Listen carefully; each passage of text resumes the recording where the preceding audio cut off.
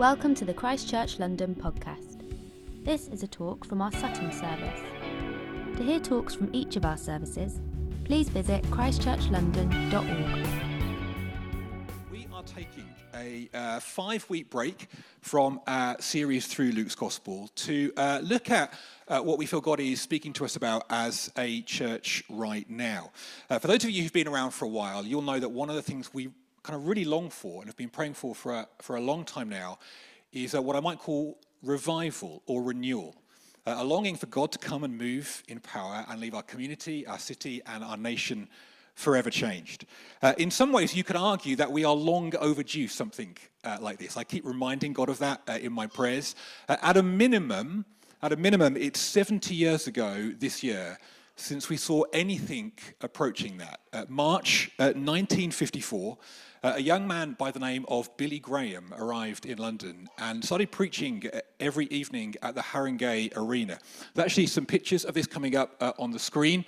Over the next 2 months, from March through to May, over 2 million people came to hear him preach. The last night was moved to Wembley. Over 120,000 people attended that. And every single evening, thousands of people flocked to the front saying, I want to follow Jesus. 70 years ago this year. Wouldn't it be amazing if that happened again?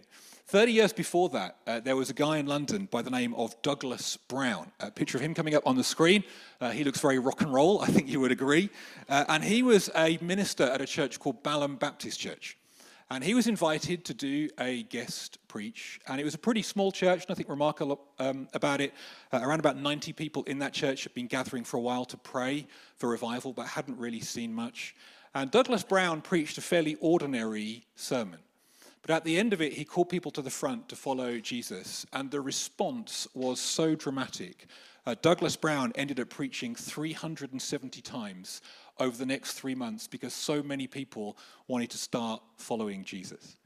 Imagine if the reaction to this talk was I had to preach 370 times over the next 3 months. How would you feel? When I practiced the talk, you were hollering and chanting and screaming and rejoicing at this point. But the anecdotes from that season were really interesting. The end of some of the services were described as a battlefield, as people were on their faces getting right with God. The air was described as being thick with God's presence. It's like you can't see him or touch him, but somehow the air feels full of God. Now, I could go on and on telling you stories about revivals, but perhaps I could say just a couple of things. Firstly, an obvious point, don't we long for this again today? Doesn't it feel like our nation and our city and our community needs it? Do you ever watch the news and think, oh, God, would you come and move in power? Second thing to say is all of these revivals, if they have one thing in common, and I hesitate to say this, to be honest, because often when revivals are spoken of, I don't like it when the focus is on people.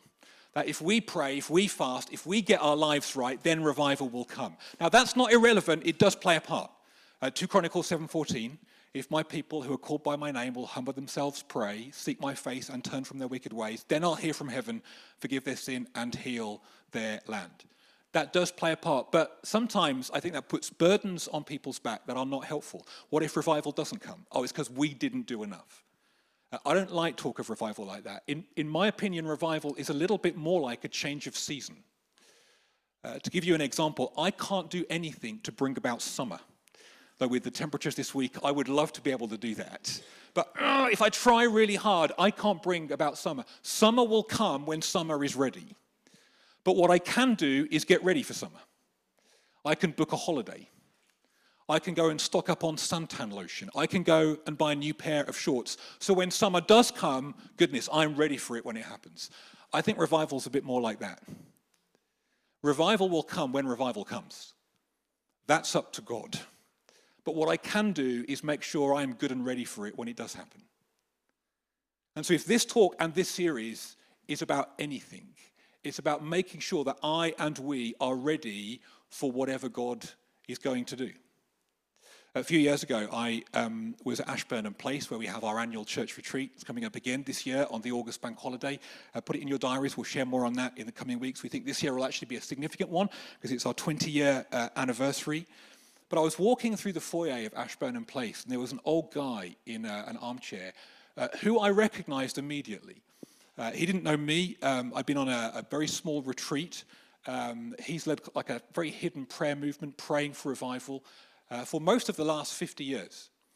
And I sat down with him and I kind of said hi, introduced myself, and just thanked him for the part he'd played in my own journey with prayer and with God. And he asked me what we were doing at Ashburnham, so I told him all about the church and all about you and how amazing you all are. And I don't really know why I said it, but I just threw out, one of the things we're really longing for is revival. Kind of praying for God to move in our nation in power. And as I said it, and I'm paraphrasing because the conversation went on for longer than this, he grabbed my arm and said, "Tell them that it's coming, Andy. Tell them to get ready. Tell them it's going to be greater than anything that they have seen before. Tell them to get ready. Tell them it's coming." Now, I don't know if that is from God. I'm not going to hold God to that. Actually, personally, it is my conviction that it is. I do feel like something is coming. Now, just to say a small thing on that, in the prophetic, sometimes you can sense or perceive what is coming when it actually is a long way off. Jesus would be a great example of this. He looks at Jerusalem and weeps because he sees the destruction that is coming, but actually that destruction comes many, many years, like decades after his life, death, resurrection, and ascension. Sometimes the prophetic works like that. But actually, it is my conviction that God is up to something. I sense God is on the move. I know many of you do too from my conversations with you. And so just indulge me for a moment. If God is going to move in our community and our city and our nation in power, we want to make sure we're ready for that when it comes. That's what the next 5 weeks are actually all about. And to that end, therefore, I just want to focus on one verse today. It's a really short and easy verse to focus on. It's from 1 John chapter 5, verse 21, and it says this: "Dear children, keep yourself from idols." Dear children, keep yourself from idols. Now, I know the whole idea of idols and idolatry, it conjures up images of kind of lying prostrate before monuments or statues. The reality is, idolatry is actually way more prevalent in our church and in our lives than we might like to admit. I wonder if you've ever met a follower of Jesus, and their life doesn't look very different from before they started following Jesus. That happens to me all the time. I'm just so broken and so aware of my own sin. Chances are the diagnosis is idolatry. That's your experience. If you go through seasons and you feel like, oh, I'm following Jesus, but life feels very much the same, chances are you've got an issue with idolatry. Martin Luther, the great reformer, picture of him coming up on the screen, he says it's no coincidence that the first commandment is all about idolatry. You shall have no other gods before me. He said you never break any of the other commandments without actually breaking the first one. In other words, whenever you and I sin, the sin beneath the sin is always idolatry. So let's say, for example, I lie. Humble confession, I have lied in my life before. When I lie, what's basically going on is I'm saying approval, covering up my wrongdoings, making myself look better than I really am. That's my savior rather than Jesus. And so I'm looking to that for my salvation rather than God. The sin beneath the sin is idolatry. Or let's say I covet or am greedy. I have done that in my life as well. When I do that, the reality is I'm saying possessions, stuff, success, that's my salvation rather than God. Whenever I sin, always, always, always, the sin beneath the sin is idolatry. Something else has grabbed my heart rather than God. And therefore, if revival is coming and I need to get ready for it, the thing I need to deal with more than anything else is idols in my heart. Dear children, keep yourself from idols. And therefore, I just want to unpack 3 steps. How do we individually and corporately deal with idols? It's a Christian talk. They've always got 3 points. And the first is this: we've got to spot them. The Bible word is we have to discern them. You can't deal with idols unless you know they're there. So what is an idol? Here's what an idol is. It is anything that we look to give what only God can give. 1 John, where we read that verse earlier, John describes it as loving the world. An idol is anything in our life that is so central that we cannot have a meaningful life without it. Pretty much anything in life can be an idol. Really interesting aside, in Ezekiel and Jeremiah in the Old Testament, there's this moment when Israel makes a peace treaty with Egypt and Assyria. And God, in talking to Israel, says, hey, when you did that, when you made that peace treaty, you engaged in idolatry. Now, Israel could fairly respond, hang on, we weren't bowing down to statues. We weren't worshipping other gods like all the other nations round about. But the reality is, in doing that, they were giving up money. They were giving up independence. They were taking on political subjugation to get protection from Assyria and Egypt rather than God. When we look to something created to give what only God can give, that's idolatry. I wasn't sure whether to use this quote because it's often used in churches. Almost certainly you've all heard it before in some context. But it's actually one of the best quotes on idolatry around. It's from a guy called David Foster Wallace. He was not a follower of Jesus, very sadly died in his 40s, but had a really brilliant insight into the human condition. And he said this, in the day-to-day trenches of adult life, there is actually no such thing as atheism. There's no such thing as not worshipping. Everybody worships. The only choice is what to worship. And the compelling reason for choosing some sort of God is pretty much anything else you worship will eat you alive. You worship money and things, you'll never have enough. Worship your body and beauty and sexual allure, and you'll always feel ugly. Worship power, you'll feel weak and afraid and need ever more power to keep the fear at bay. Worship your intellect, being seen as smart. You'll end up feeling stupid, a fraud, always on the verge of being found out. Here's the interesting thing. The insidious thing about these forms of worship is not that they're evil or sinful, it's that they are unconscious. They are default settings. They're the kind of worship you gradually slip into day after day without ever fully being aware that's what you are doing. In other words, many of us in this room, including myself, could be worshipping idols and not even aware of it. So how do you spot idols? Let me give you 3 clues. Number 1 and number 2, where does your time and money go? What do you think about most? Follow the trail of your time and your money. Chances are, at the end of it, you will find an idol. Here's the interesting thing about idols. Idols demand sacrifices. You want what I offer, you got to give me some stuff. What do you do with your time and money? And here's an interesting thing, as an aside, in a community where there's over 200 children and young people. If you look at the Old Testament, one of the things that was sacrificed to get what the idols offered were children. I'm sure we can all bring to mind people even in our city who are chasing money and success and power and pleasure, and it's their children who are paying the price. We have to watch out for that. It's happening all around us every day. Where do your time and money go? And then thirdly, here's the third clue. What do you get most emotional about? What agitates you enough?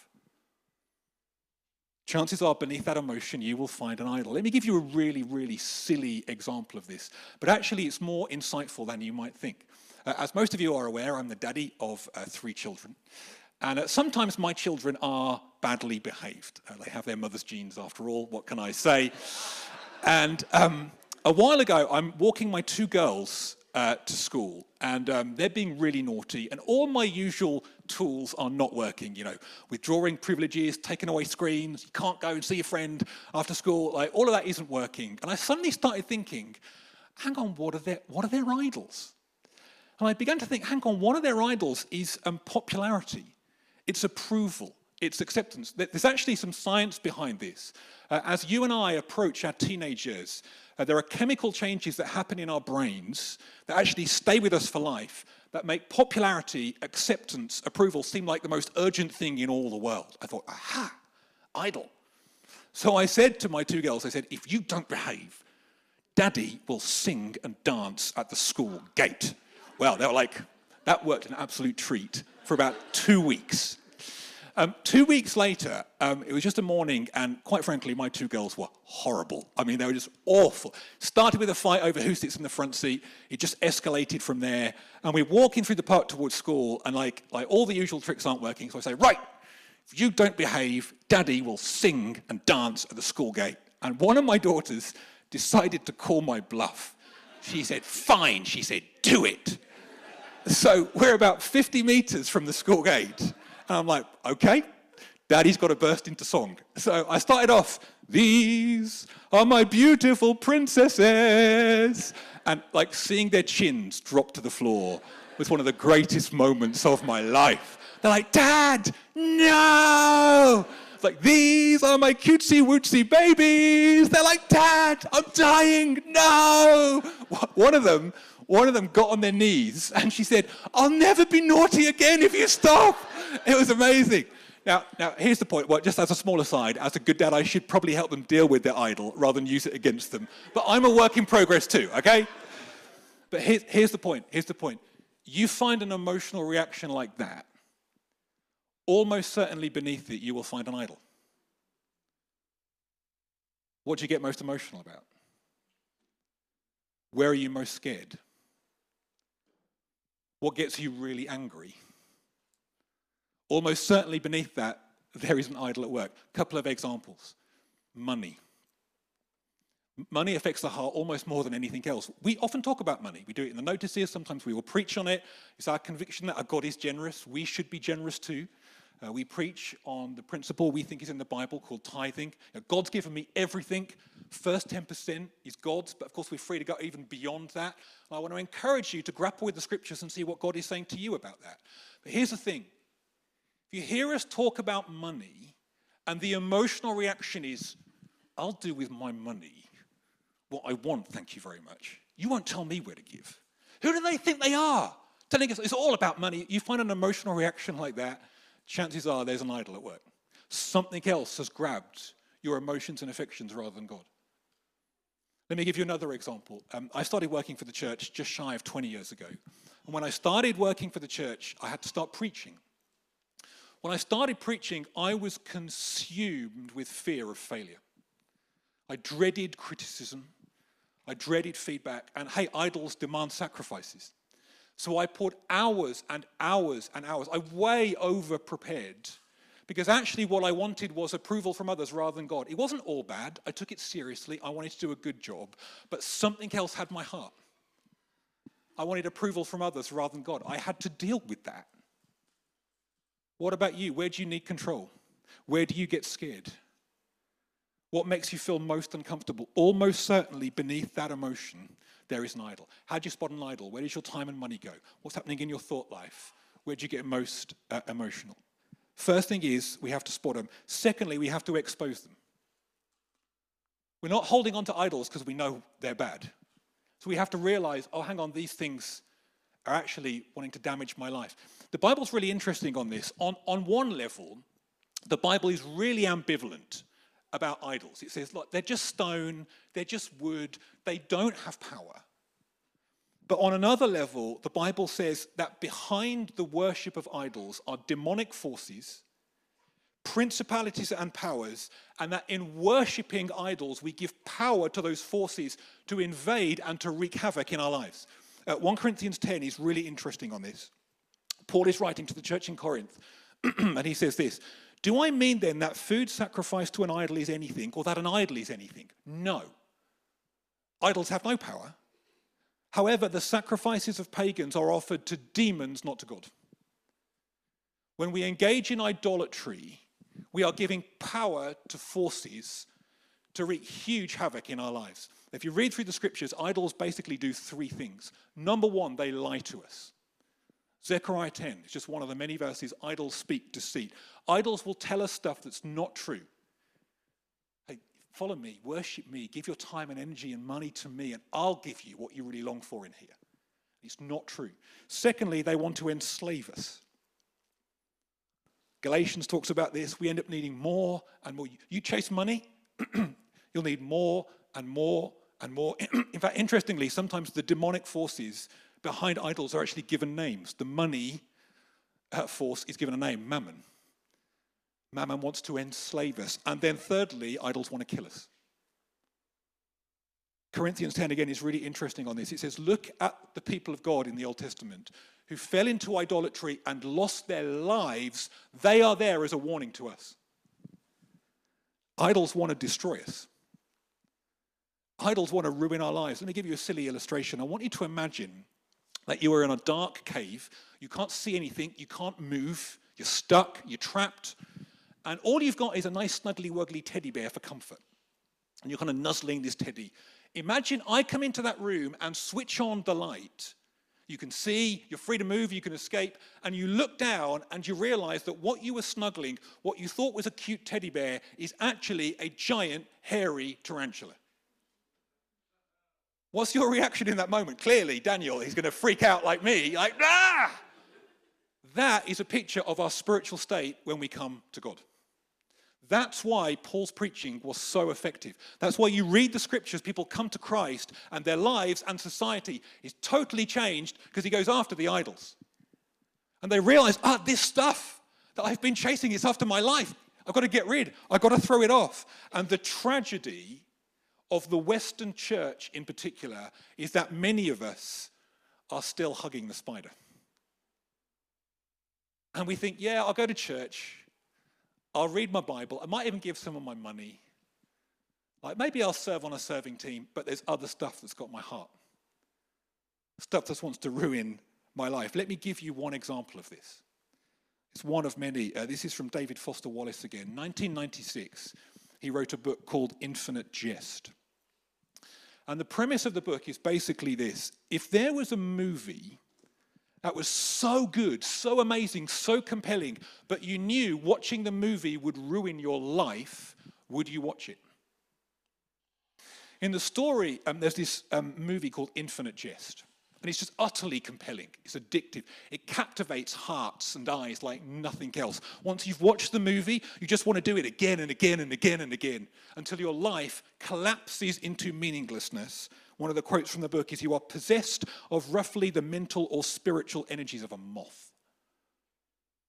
If we knew a movie was that good, but we also knew that's what it did to our lives, would we watch it? David Foster Wallace's answer was basically this: we already are. It is happening already. And he wrote the book as a parody of our modern day relationship with screens and the media. He's a Christian author and journalist called Tony Reinker. I like his work. And he says this: the problem is not that TV is innately evil, but that TV is endlessly good at giving us exactly what we want whenever we want it. David Foster Wallace peered into profound spiritual tensions in the media age. Feeding on sinful media will annul our holy affections, yes. But pampering ourselves with a glut of morally neutral media also pillages our affectional zeal. Each of us must learn to preserve higher pleasures by revolting against lesser indulgences. Let me say that again with shorter words that I can understand. What basically he's saying is there is some stuff in the media that's bad for us. Like, obvious one would be pornography. If I engage with pornography, it harms myself, my relationships, not to mention the victims who are being exploited on the screen. There's bad stuff out there. We have to watch out for it. But the real problem with the media is not all the bad stuff. It's that actually it's endlessly good at giving me exactly what I want whenever I want it. Like, most of the media is fine. I love TV. I love idly scrolling the internet, but the problem is I can just do more and more and more until it kind of steals me away from what I should be giving my time to. And I get to the end of my life, having given hours of my life to screens, and I look back thinking, what have I done? I had a bruising moment last year when one of my daughters said to me, "Daddy, you get most grumpy on the weekends when you're watching TV and we interrupt you." And when she said it, firstly, I knew she was right. And I realized one of the things that I was thinking is, hey, this is my time. Me relaxing, me enjoying myself, it mattered more to me than being a good dad and following Jesus. And I had to say sorry to her, and I had to repent before God. And don't look at me with any judgy faces. I know this is you too. I read a tragic stat. This is just last month. This is Britain. This is United Kingdom. There's an article that said, on average, the average Brit spends 74% of their waking hours looking at screens. 74% of our time. And it gets worse the younger you get. What are we doing with our lives? See, the deal is most of what I watch is just fine. It's nice. But what happens is then I need more and more. And before I know it, I'm enslaved. And then something else has got my life and my affections and my attention rather than Jesus. Lent is coming, guys. Anyone fancy a media fast? Now, I could do the same with money or power. But here's the issue. All I'm trying to do is switch on the light and say many of us, without realizing it, are hugging a tarantula. And if we really want the life change that Jesus offers, it's got to come off. First of all, we have to spot them. Oh yeah, they're there. Secondly, we have to expose them. They want to ruin my life. And then thirdly, we have to dethrone them. How do you dethrone an idol? The clue is in the first two words. Dear children, keep yourself from idols. Dear children. Let's do children first. Firstly, we are children. He's the daddy. He knows best. We have to follow him and submit to him. If he's told us to do something, we should do it. And if he's told us to stop something, we should stop it. Jesus has made it pretty clear what it looks like to follow him. The question is not, what did he mean by that? Mostly it's the question of, will I do it or not? Let me give you just a silly example of this. When Joy and I first got married, Joy decided it was high time to learn to drive. And we decided to save some money on driving lessons, that I would be her driving instructor. This did not go well. It started badly when she put the key in the ignition, turned on the engine, and we started bunny hopping down the road. And instinctively, I just started gripping the door for safety. And she looked at me like, "What are you doing? What's going on?" And it basically just descended from there. The really low point was when I screamed, "We're going to die. We're all going to die." And we only had one lesson in the end. We just decided paying for driving lessons was a great investment in our marriage. Now, here's the point of the illustration. If we do it right, following Jesus feels like that. Putting Jesus in the driving seat, it feels like that. We're going to die. We're all going to die. Only, here's the point, that's the goal. Jesus is calling me to die to me. It hurts. Like, I've got to do that with my money. I remember when I first started giving. Like, it hurts. You think this is better? I'm dying to self. But the other side of that, you find, resurrection life. That's the call. Anyone here need to re-put Jesus in the driving seat? We're children. He's the daddy. So often I want to be the grown-up. I know best. I'll do it, thanks. No, Jesus, you know best. And when I put him in the driving seat, it hurts. It's scary. But he takes me to destinations I would never get to otherwise. If revival's coming and I need to get ready, right, you're in the driving seat. I'm your child. I will trust in you. But then secondly, we're not just children. We are dear children. The word in Greek is beloved. We are loved. We're loved by God. Here's the real reason to give up idols. We find something altogether better in Jesus. We find the love of God. Jonah 2 says this, those who cling to worthless idols forsake their hope of steadfast love. TV doesn't love me.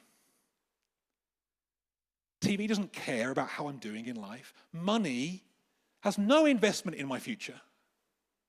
Success doesn't care about me. Jesus does. And if we really want to find the power to give up idols, we've just got to encounter the love of God. Augustine discovered this. Augustine had a massive problem with lust. He writes about it really openly. He said, I conquered it through discovering the love of God. Brennan Manning is another example. I read a book by him last year. There's a picture of him coming up on the screen. He was a really broken man. He was an addict, alcoholic. His marriage broke up. I mean, he was a real mess. And then he encountered Jesus. And for him, he says it wasn't a set of beliefs. He's like, the love of God changed my life. He said, the Christian faith, it's a love affair for me. And I can lay down all the idols because I've just found something altogether better. Have I tasted the love of God like that? He had a real ministry in leading people into the love of God. He tells a story about ministering to a nun.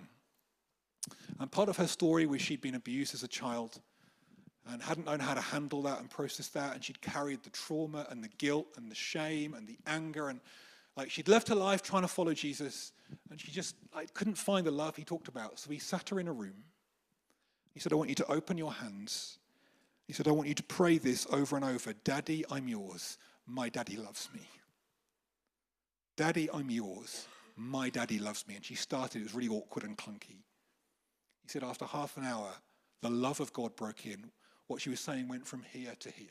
And a letter she wrote is in the book, and she said this, I have discovered more peace in the last few days than I have known for the last 78 years of my life. She's a nun. She's doing the stuff every day, and she's missing out on tasting the glorious love of God. Do you know how much you're loved? Jesus is crazy about you.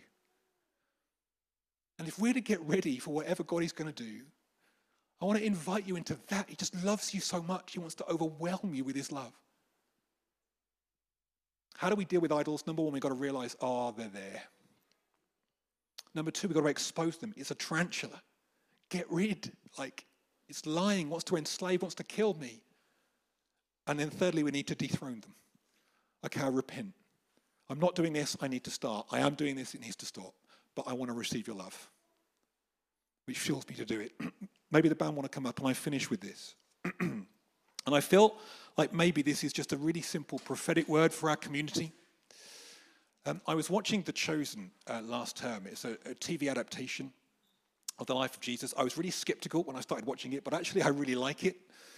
And I was just really, I really connected with the story of Jesus feeding the 5,000. Maybe because we've built the values of our community on that event. And you can listen to that talk on the website. And there was a little detail I just never computed before. That those who got the miracle, thousands fed, were those who stayed listening to Jesus while still hungry. If you read it, they've been there for ages. And they're starving, but they're like, no, I want to listen to this guy. And I started putting myself in the story. And I began to realize that if that had been me, if I'd been there, I'd be like, well, this guy's a good speaker. But I'll get it from other people. I'm hungry. Let's go get some chips. And I began to think, how often do I do that with my spiritual life? Do I really want God more than anything else? And I'm focused on him? Or actually, am I trying to fill my desires with other things? If Jesus is going to come and feed thousands, bread from heaven, am I saying, I'm hungry, but I'm waiting for you. I'm waiting for what you're going to do. Or am I fulfilling my desires with other things? Dear children, keep yourself from idols. Can I invite us to stand? And we're going to have a bit longer to worship now. And I want to encourage you to use this time of worship as an opportunity to kind of do business with Jesus in your heart. You might want to lift your hands as a way of saying, Jesus, I'm surrendered to you. You might want to kneel. You might feel like you want to confess. Jesus, here's some stuff I need to draw a line in the sand and say no more. I'm going to invite the Holy Spirit to come right now. Come, Holy Spirit. We invite you into this time right now.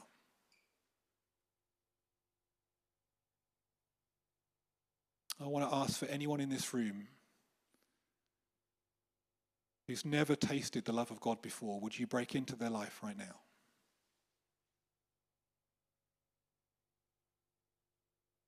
May the Christian faith not be a set of beliefs, may it be a love affair, because Jesus has won our hearts. Come, Holy Spirit. And I pray that this would be a moment where personally and corporately we do business with Jesus.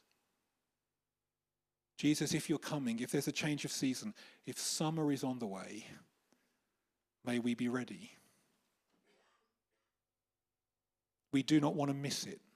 We don't want to miss what you're doing. We don't want to miss out on what you have. Jesus, we long for you to come. We hear stories in the past. Do it again. We are waiting. We are longing. We don't want to be satisfied with other things. We want you. We want everything that you've got and more.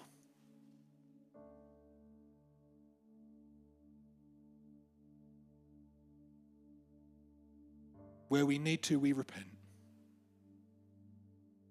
We want to pursue you in our hearts again.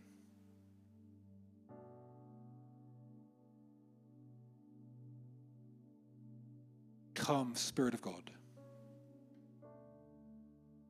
We invite you to meet us in this moment now, in Jesus' name.